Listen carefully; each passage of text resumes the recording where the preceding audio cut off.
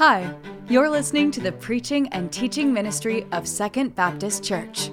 These resources are not designed to take the place of a local church, but we hope they will encourage you on your journey with Christ. For more information about how you can connect with the Second family, visit mysecond.family. This sermon was delivered live at our Greenbrier campus. Thanks for listening. This past week, I had to go out to North Carolina for a few days, and so I was out there, and then coming home, had to get on two different airplanes. The first one was real short. It was from like Raleigh to Charlotte, which is basically this, you know.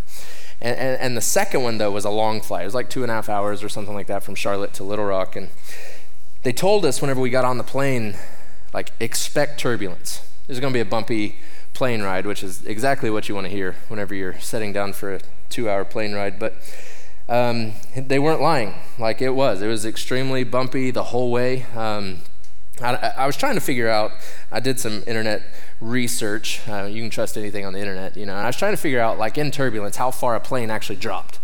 And I found everything from like 100 feet to like just a few inches. So I'm not really sure what the truth is on that, but I know that whenever you're riding in that, it's uncomfortable, right? And so for the whole plane ride, they wouldn't let the stewardess get up and do their thing. We couldn't get up.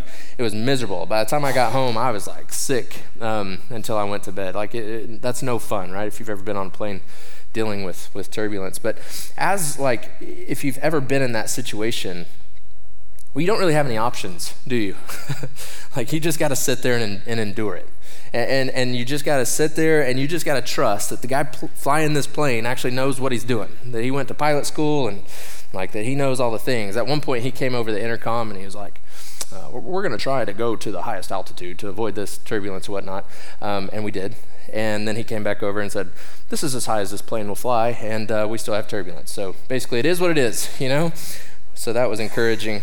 And so anyway, like, you're just there and you just got to trust, don't you? You just got to trust that they know what they're doing. And so your full trust is in that pilot, that he's seeing things that you don't see, that he knows things that you don't know, and that he's going to get you home, right? I think that's kind of a picture of what the Christian life is. It's understanding that our seat in it all, like, we understand where we sit, and we're not flying this thing. We don't even know how to fly this thing called our life. And so we have dependence upon God, that he's seeing things that we're not seeing, that he knows things that we don't know, he's understanding things that we just can't understand, and so we trust him. Like, it'd be ridiculous if I were to go up and try and knock on the door and say, let me try flying this plane for a little bit, you know what I mean?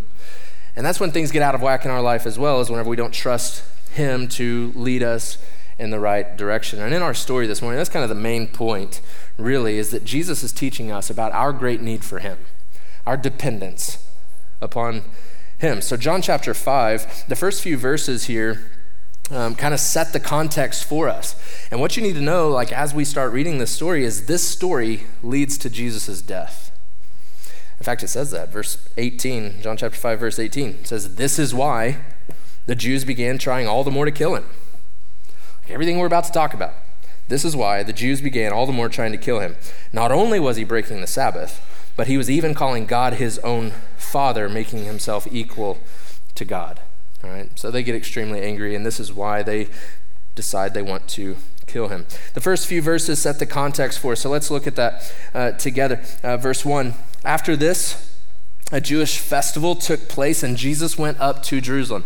It doesn't really matter what the Jewish festival is. There's some debate, but it doesn't really matter to the story. The point John is saying is he's back in Jerusalem. And you remember what he was doing the last time he was in Jerusalem? It was in John chapter 2, whenever he goes into the temple and starts driving people out of there, right? And if you remember in that story, he basically said, this temple is my Father's house. And he was putting himself on equal ground with God the Father, and the Jewish leaders really didn't like it then, and they don't like it today whenever he does the exact same thing. And so he's in Jerusalem. He says he enters, verse 2, by the sheep gate in Jerusalem. There's a pool called Bethesda in Aramaic, which has 5 colonnades. Now, this is very specific, isn't it? It's by the sheep gate, it's in Jerusalem, it's a pool area, it's got 5 colonnades. I've got a picture of this pool here for you to take a look at, and you can actually see that they found it. They've excavated it, and they found it, and you can kind of see this big pit area. That's the pool, and up towards the top, you see the 5 colonnades. For years, they hadn't uncovered this, and people thought this whole story, this whole pool of Bethesda isn't even real. Like, where is it, right? And then they found it, and then skeptics had to deal with that, you know what I mean? And so they found it, and it's there, and it's very, very specific. Look at verse 3. Within this pool area lay a large number of the disabled, blind, lame, and paralyzed. And so in this pool area called Bethesda, there's hundreds of people with diseases and disabilities. They're blind, they're paralyzed, and they would come lay around this pool. I want you to get that picture in your mind. Like hundreds of these disabled people laying around this pool area, and they're there because there was a thought, or really it's a superstition, that getting in the water of the pool of Bethesda would heal them of their illness, of their disease, of their paralysis. And it really was. It was a superstition. This thing was likely fed by a natural spring. But what they thought, and it actually comes from some different translation things. If you notice, there's no verse 4 here, is there? Now, if you have a King James Bible or a New King James Bible, you may have a verse 4. A newer translation like CSB that we use, or the NIV or the NLT or the ESV, something like that, you're not going to have a verse 4. And the reason for that is verse 4 isn't in the oldest and most reliable Greek manuscripts that they've found. That's how they get the English translations that we have. They compare all the old Greek manuscripts, and they make sure that what they're giving is the most accurate picture. What verse 4 says, if you have it in a King James or New King James, is it talks about this pool having healing power, because the angel's wings would come down and kind of stir the waters up, and whoever got in first would be healed. And that's what they thought. I mean, you can see that in verse 7 here, that he thought if he could get in the water first, he would be healed.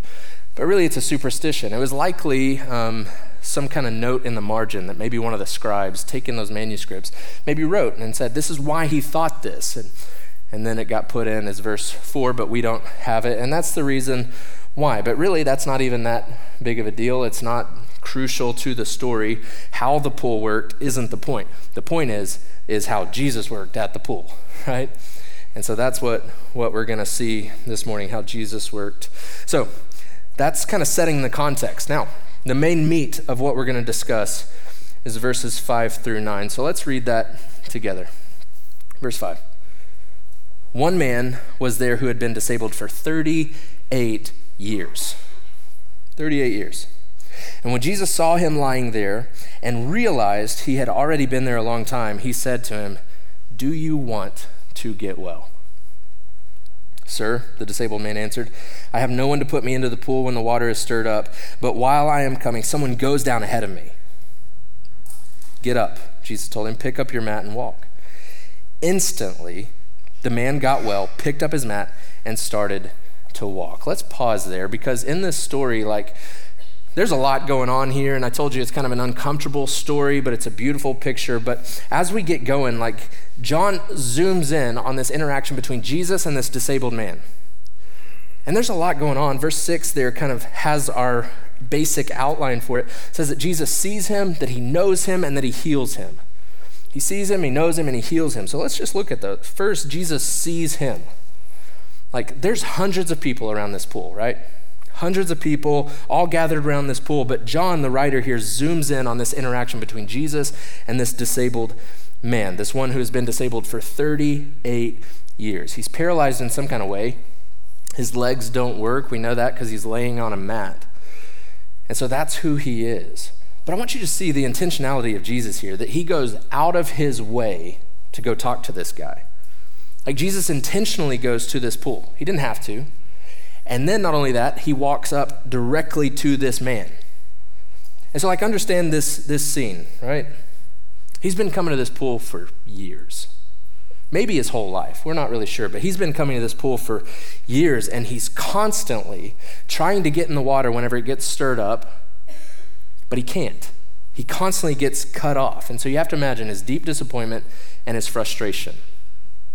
He's doing everything he knows to do, but he just can't seem to get there. And he feels like not a person in the world cares for him. right? He feels like he's just been cut off from all of society. Nobody cares about him. And then in this moment, Jesus comes straight to him. Like, think about what that meant to this man, right? Think about that. John says that Jesus saw him. And sometimes that's all we want, isn't it?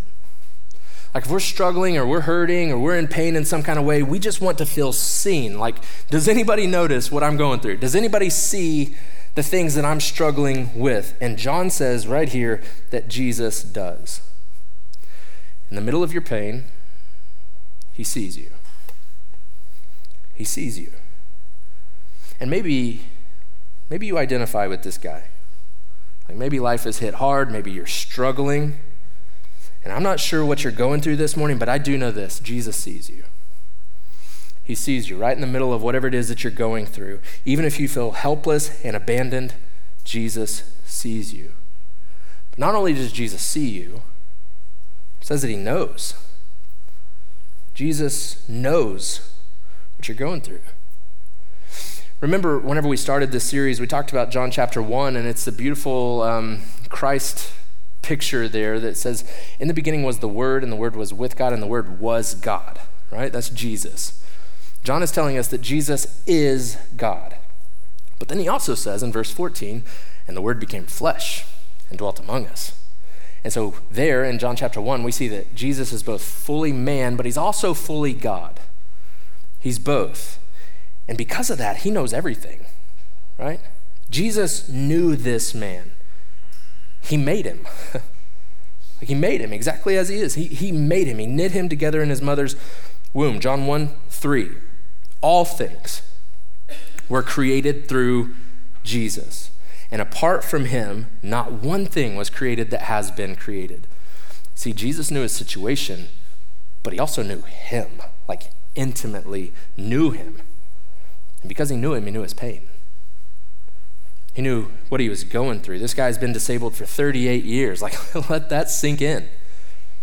38 years, that's a long time. Jesus was probably in this moment, he was in his early 30s, so 31, 32, something like that. So longer than Jesus has been on earth, this man has struggled. And he's laying by this pool and he's just hoping, right? Just hoping that somehow, some way, he'll be able to get into that water before anybody else does and he will be healed. But he can't get there. And we don't know how long he's been trying. But he just can't seem to get there. But here's the deal. Even if he got to the water, he's not going to be healed by it. It's just superstition. Maybe it's a placebo effect. Maybe people actually felt like they were being healed in some kind of way. But the point here is that the water is not going to heal him. He needs Jesus to do that. But he's desperate for healing, isn't he? Like, he comes and he lays by this pool and he's broken and he feels it and he's desperate to be healed. And it makes you ask the question, like, how many other things has he tried to be healed? Like, how many doctors has he visited to try and be healed? And John tells us that Jesus knew his pain. He knew his struggles, and he had compassion on him. And I want you to hear that he does the same thing for you and for me.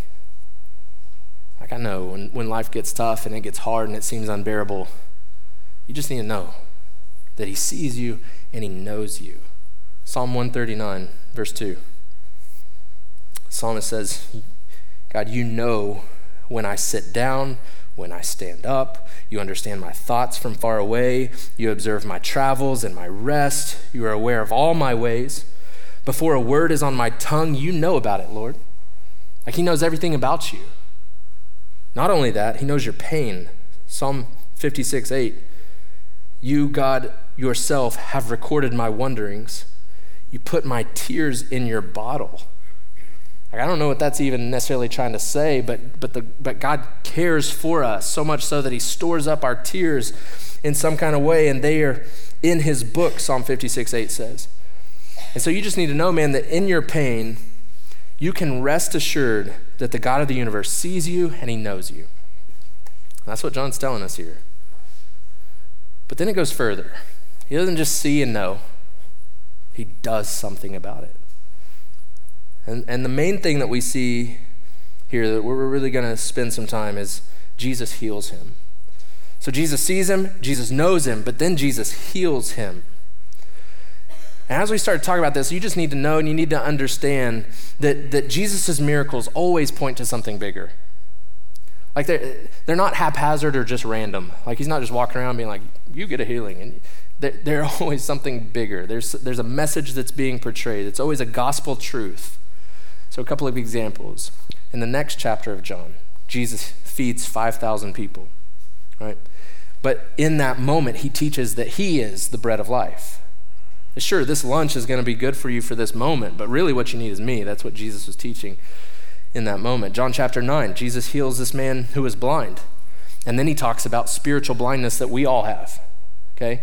And so these miracles that we have here are always pointing us to something bigger, a gospel truth. And so keep that in mind as we talk about this conversation and this healing. Again, look at verse 6. When Jesus saw him lying there and realized he had already been there a long time, he said to him, "Do you want to get well?" "Sir," the disabled man answered, "I have no one to put me into the pool when the water is stirred up. But while I'm coming, someone goes down ahead of me." "Get up," Jesus told him, "pick up your mat and walk." And instantly the man got well, picked up his mat, and started to walk. So here's this man. He's been laying there for 38 years, trying who knows what to be healed. Jesus says a word, and instantly, it says, verse 9, he's healed. Like muscles start to grow, tendons start to go back together. Like he doesn't need to learn to walk. The feeling returns to his legs. He doesn't need physical therapy for months. He stands up and he walks for the first time in 38 years, maybe his first steps ever. Right? In a moment, Jesus healed him without the water, by the way. He didn't need it. Jesus is teaching him, you don't need the water, you need me. And so I want us to read that, and I want us to just get this in our mind, don't ever grow numb to the power of Jesus. Don't ever grow numb to the power of Jesus. He is fully able to heal. He is. But that leads to a tough question. Why not the other people? Why not the other people? Jesus walks into a crowd of hundreds of diseased and disabled people, and he heals one man, just one. And then he walks away. He disappears. Anybody else have questions with that? I do. And I don't know that I have great answers for it, honestly. It's tough. We have that question. It's the same question that we have when we're praying for God to heal our body or a loved one's body. We know he's capable. So why doesn't he heal? Why doesn't he? And again, I don't have easy answers for that, but I have a few thoughts that I want to give you. I know that God works all things together for our good. Romans 8:28. He works all things together for the good of those who love him and are called according to his purposes, right? So he works all things together for our good. See, sometimes I think we feel that if there's something difficult in our life, it somehow snuck past God. He doesn't know about it. He was asleep on the job or something, and he somehow it got past him, and he doesn't know about it. But I want you to understand, as difficult as it may be, is that he's doing 1,000 things through that sickness that you probably don't even know about. Because God doesn't waste a thing. He doesn't waste anything. It's not that he wants us to suffer. It's not that he is unable to stop it. So then, there must be some purpose in it, right? There must be some purpose in it. And I understand, if you're struggling, man, that is probably not making it any easier to go through it, is it? But you got to understand that there is purpose for it. And it can be hard to hold on to. Or it can be hard to keep the faith up. But listen, God is in control and he's working all things together for your good. And because of that, we should pray for healing. I think it's absolutely appropriate that we should pray and ask God, knowing and believing and trusting that he can heal. Jesus can heal that disease. He can, 100%. Here's another example, Matthew chapter 8, verse 1. When he came down from the mountain, talking about Jesus, large crowds followed him. Right away, a man with leprosy came up and knelt before him, saying, "Lord, if you are willing, you can make me clean." If you're willing, you can. It says Jesus reached out his hand, touched him, and says, I am willing. Be made clean. And immediately his leprosy was cleansed. See, Jesus is both willing and he's able. If he's one or the other, it's not very helpful, is it? Like if he's willing but he's not able. So for example, if I'm willing to give every single person in this room $1 million, well, you need to know I'm not able to actually do that. And that's not helpful. But what if I'm able, just not willing? Well, that's cruel. But Jesus is both willing and able. And you and I, we should pray and believe, knowing that he is willing and he's able to heal. Listen, I pray for specific people in this church every day who I know are facing insane health challenges. And I think it's appropriate to do so. And if that's you, if you're facing something, I would love the honor of approaching God on your behalf alongside of you as well. I'd love to pray with you through that because we do have a God who does heal. He's willing and he's able. He does heal us. And so we should pray for it. But what if that healing isn't this side of heaven? What if healing this side of heaven isn't in his plan? I promise you this. If you trust in Christ for your salvation, there's a day coming when you will be fully healed. See, when we ask God to heal us, if you're a Christian, when we ask God to heal us, the answer he gives is never no. But it might be not yet. It might be. And here's what I think we see in this passage with this man specifically is that this healing is just the appetizer. It's just a foretaste of his ultimate healing power. Like the full healing of his people and all of their diseases and all of their disabilities will come at the second coming of Jesus. That's what we believe. 2 Corinthians chapter 5. You and I, we're getting new bodies and they're awesome. They're not going to know sickness. They're not going to know death at all. We're going to have no memory of those things in our new bodies. And so the question is not if he'll do it. The question is when he'll do it. And so notice, man, he didn't heal everyone at the pool. And he may not heal our issues today. But one day, you can take it to the bank that he will. And stories like this point us toward that day. The day when we are all fully healed. But the point of this story isn't that Jesus fixed his broken legs. The point of this story isn't the need for Jesus to heal his body. The point of this story is to show us the need for Jesus to heal his soul. And it explicitly says that in verse 14. After this, Jesus found him in the temple and said to him, "See, you are well. Do not sin anymore so that something worse doesn't happen to you." Essentially, Jesus is saying this: my aim in healing your body is to heal your soul. Like, we're not told if this man ever experienced soul healing, salvation. We're not told if he experiences salvation or not. Maybe he did, maybe he didn't. Either way, the story is pointing all of us to a greater need. More than bodily healing, you and I need our soul healed. Every single one of us.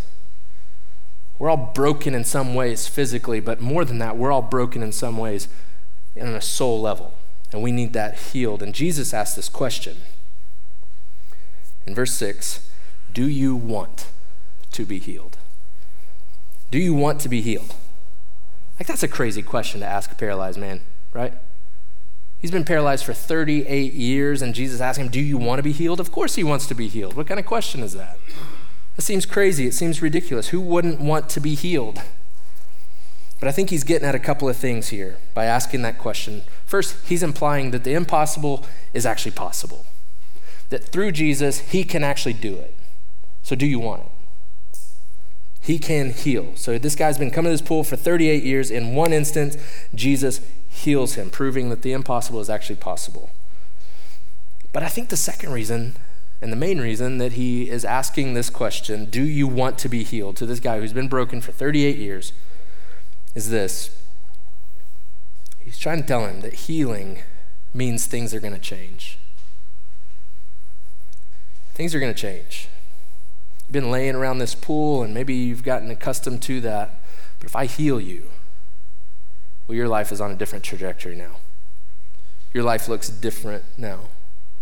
And so if we're talking on a soul healing type of idea, like sure, people want the benefits of healing, but do they want everything that comes with the healing? Like we're told in Scripture to count the cost of what it means to follow Jesus because your life is going to be different. It's going to be different. So do you want that? And Jesus asks, do you want to be healed? Because it's going to change everything about what he knows about life. Maybe he's grown accustomed to his brokenness. And I would ask the same question of us. Maybe we've grown used to our brokenness. Maybe we don't understand our need for healing. Maybe we want God to clean up the mess of our lives without actually dealing with the patterns and choices that we made to get us into the mess. And so the question then is this: do you realize your brokenness and your great need for Jesus? When he asks, do you want to be healed? Well, do you even realize that you need to be healed? Verse 7, the man says, "Sir," the disabled man answered, "I have no one to put me in the water." I have no one. Basically what he's saying in verse 7 is, I need help. I need help. And you and I have to come to that same realization that I've tried everything else, but only Jesus is going to heal me.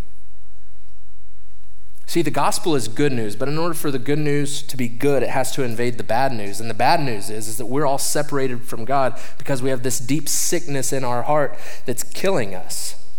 It's called sin, and it separates us from God. Outside of Christ, that disease of sin is going to kill you. And you have to realize your deep need for healing through Jesus. And so I would just ask, if you don't know Jesus, how long have you sat in your brokenness? And will you allow Jesus to heal you at the soul level? He's fully able. He's willing, but he's not going to force himself on you. That's the reason he asks, do you want to be healed? He's not going to force himself on you. You have to realize your need for him and trust him with your whole life, just like the plane that I was on.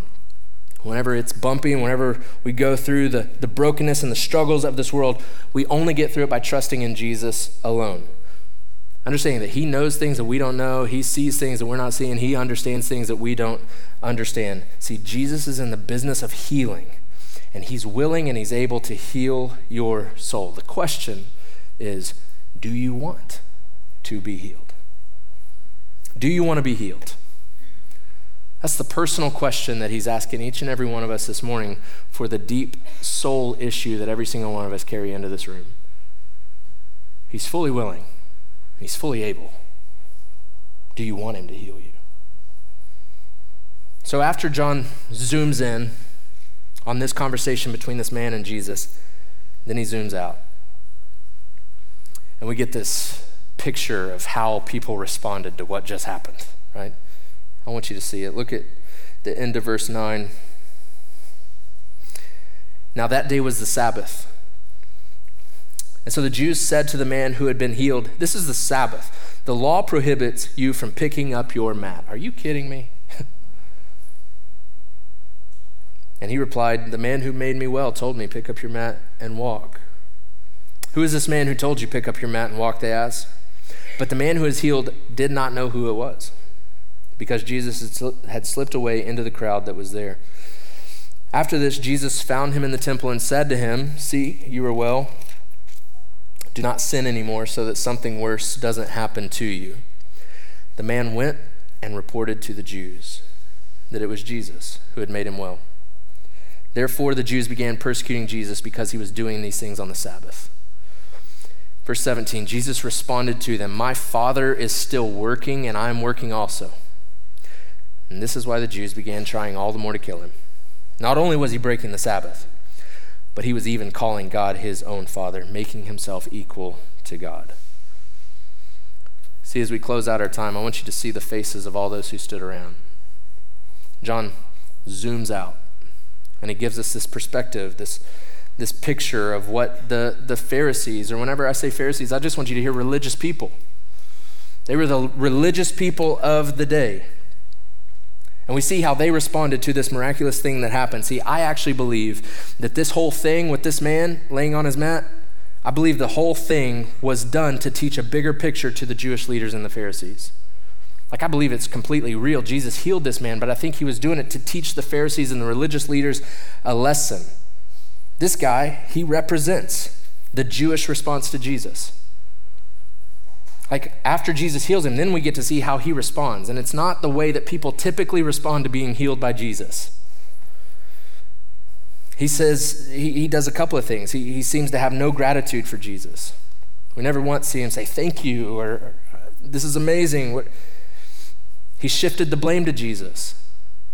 The guy who told me get up and carry my mat, he told me to do that, so it's not my fault. He didn't bother to get to know Jesus.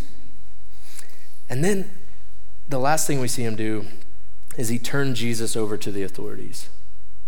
Like, do you see how this could be Jesus using this moment to teach the Pharisees about their great need for healing?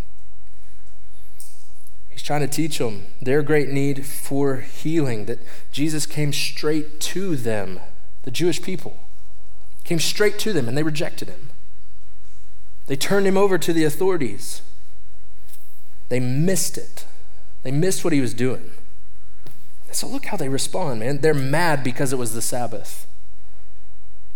That's what it says, that this man was just healed from 38 years of being disabled, and they are mad about what day Jesus healed him on. See, the Sabbath is a thing that God established to allow us to rest from work. And the purpose of it is for us to understand our dependence on God. Like, if you boil it all down, that's what the Sabbath is for. You and I to understand our dependence on God. But see, the Jewish leaders, the religious people of the day, they heard God say, don't work on the Sabbath, and they added all kinds of rules to it. One of which is, don't carry a mat. Another is, don't heal on the Sabbath. They added all of these man-made rules. Jesus didn't care about those things. In fact, I think it's 9 other times in the Gospels, Jesus does a miracle on the Sabbath, as if to say, I don't care about your rules. I don't care about your man-made rules. So this man, he's healed in front of their eyes. But all they can see is their religion and their man-made rules, their legalism. And they missed it. Like, they missed this moment. They're so caught up in religion that they miss God working. They miss the fact that they desperately need Jesus too. And I wonder if we do this. I wonder if we think we've got it all figured out to the point that we miss the fact that we need Jesus as well. Like, we get so caught up in the culture of it all and the church game and just what we do that maybe we miss that we need Jesus to heal our soul. I wonder if we get so caught up in our ideas and our traditions that we can't see God working and moving around us. They missed it, and they decided to kill him instead. The very people that he came to rejected him. But what's amazing is God in his sovereignty uses that, right? And John tells us, he says that this event led to the cross, verse 18. And it's through the cross of Jesus that ultimately brings healing. Not just to the Jews, not just to the hundreds around the pool of Bethesda, but brings ultimate healing to the world. John told us in John 3:16, for God so loved the world that he gave his only son, that whoever believes in him will not die from the sickness, from the disease that we all have, but they'll have eternal life in him. And in one moment on the cross, Jesus brought to us the healing that we desperately need.